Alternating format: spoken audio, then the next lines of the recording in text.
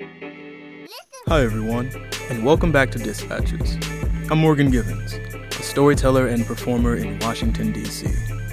Every 2 weeks, I'm going to bring you a story that explores the countless moments and connections we all share. Moments that often go untold because they might not fit who we are, who we believe ourselves to be, or where we think we're going.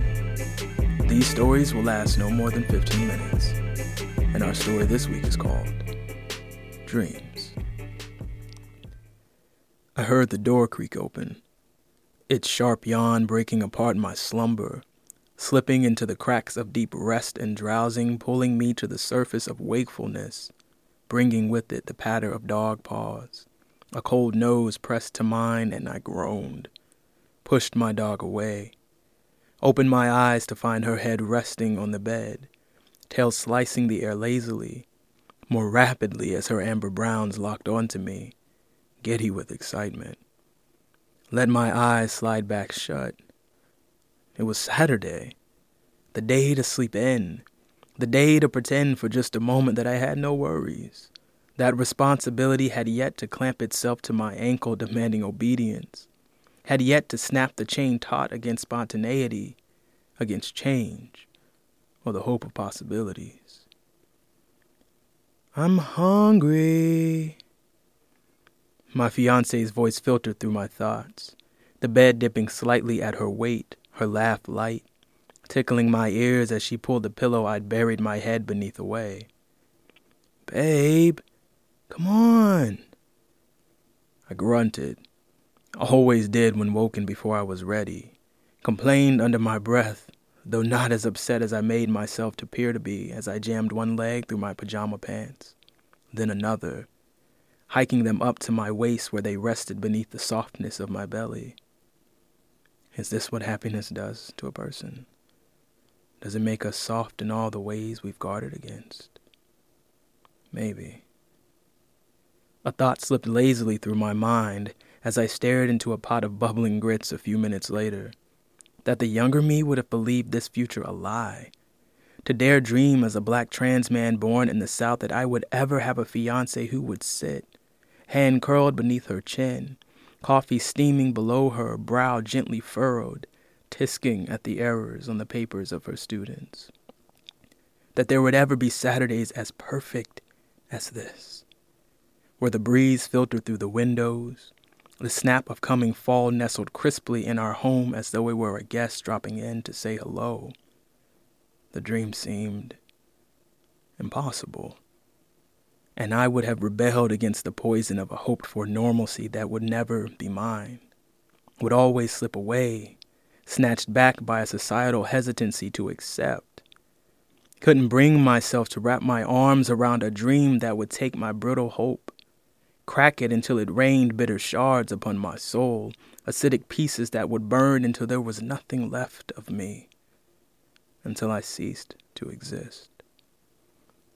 Ow!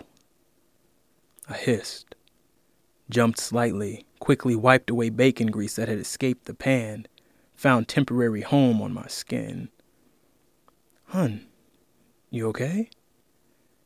Catherine glanced quickly at me, moving as though to stand, concern wrapped around her words. Yeah, I'm okay.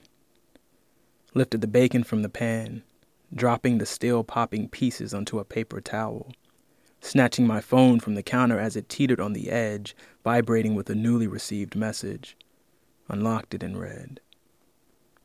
Hey Morgan, congratulations on everything you're doing. Unknown number. Ignored it. Another vibration. A longer message. I don't know who you think you are or what's wrong with you, but you shouldn't be treating me this way. I was always there for you even if you think I'm a deadbeat dad. I don't know why you don't talk to me. Felt my back straighten as the text continued, the tightening in my chest, not with the ache of sadness that had haunted me throughout my childhood, when my father would constantly promise, and never deliver. The weekends my brother and I would wait for him.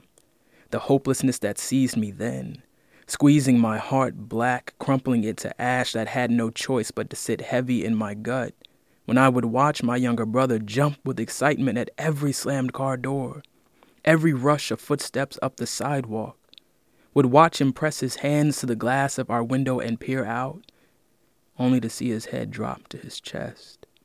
Those hands that had pressed so eagerly outwards, collapsing at his side in fists. The looming cloud of dejection washing over him, spilling his innocence on the streets of broken promises of a father disappeared. Knew too much of the man to be sad. Had watched him break my brother's heart far too many times. Seen him try to break my mother, too. With fists that battered like stones upon the foundation of her body, only to be followed by the trickle of excuses that flowed from him afterwards, when the blood began to harden on her flesh, when he was forced to reconcile, to admit the damage he had wrought as iron bracelets laced his wrists, when he shied away from it, refused to admit fault. It was never him, never his responsibility. Even now, he feigned ignorance, twisted history at my refusal to speak to him, as if the 11 years of silence had bloomed overnight, mushrooms on poisonous terrain. Picked up my phone, texted him back. I don't need you, and I don't owe you shit. Blocked him, deleted the message. I felt Catherine's hand on my back, the tension in me leaching away at her touch, the rage at his message simmering to a hot anger. Babe, what's wrong? Caught her eye. Flicked mine to the 2 dogs that tapped at my feet, leaning against my legs. Could we maybe talk about it later? I want to finish making breakfast. Felt her head rest against my shoulder. An impossible dream realized. Everything I needed in one place. Thank you all for tuning in to this week's episode of Dispatches. I'll be back soon with another story for all of you. But we should connect. Use hashtag DispatchesPod to let me know what you think. And follow me on Twitter at Dispatch Podcast. Don't worry, I'll put it all in the liner notes for you. Until then, be well, and know that stories are all around you. This episode was written and produced by me, Morgan Givens, and the music was provided by Ryan Little.